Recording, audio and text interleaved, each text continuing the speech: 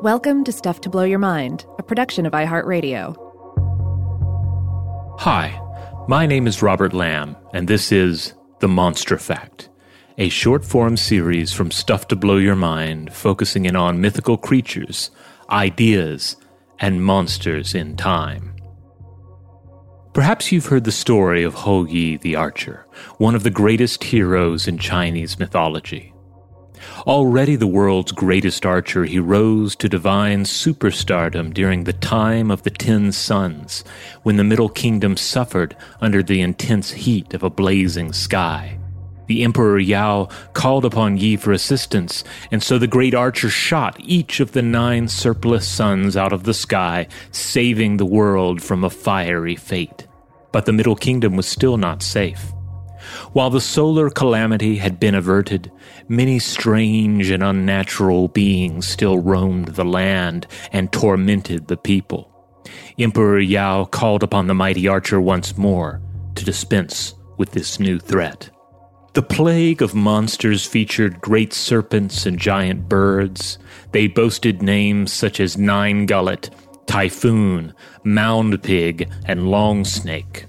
According to translators John Major et al. In 2010's The Hainanzi, A Guide to the Theory and Practice of Government in Early Han China, these monsters pop up in various warring states in Han works and seem to represent destructive forces of nature. But there's one monster we must single out for its unique appearance and ferocity. Zhao Qi, Chiseltooth or Chisel Tusk. An 8th century Tang Dynasty tile depicts a creature thought to represent Chiseltooth.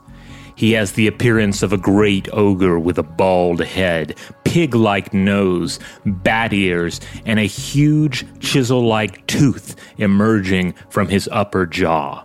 Cyril Birch's Tales from China retells Yi's adventures and describes, quote, one huge tooth gleaming yellow against its chest. The monster is said to make grisly use of his great razor-sharp tooth, severing heads and rending his victim's flesh. He is the great butcher. He cuts down whole towns and eats what he likes. No wonder the emperor ordered Yi to hunt the killer down. As Birch tells it, Yi and his companions set out across the water meadows and soon discovered signs of the monster's bloodlust. Decapitated bodies littered the ground. Whole towns had been decimated as if by an environmental force. Chiseltooth fled before his hunters and retreated to his caves, but then re-emerged with a great shield. Yi's arrows were useless against such defenses, but the great archer stood his ground. Chiseltooth advanced closer and closer, and just as the monster lowered his shield and reared his ugly head to strike, Yi let fly his arrow and severed the tooth from the monster's head right at the gums.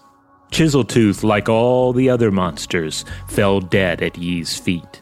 Yi would have many more adventures, but his later life, we are told, was marked by tragedy.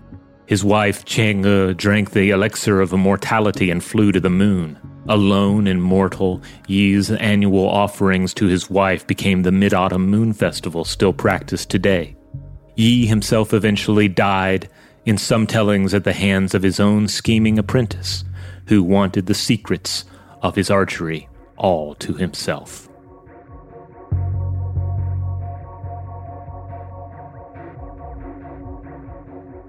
Tune in for additional episodes of The Monstrefact each week during the months of September and October. As always, you can email us at contact@stufftoblowyourmind.com.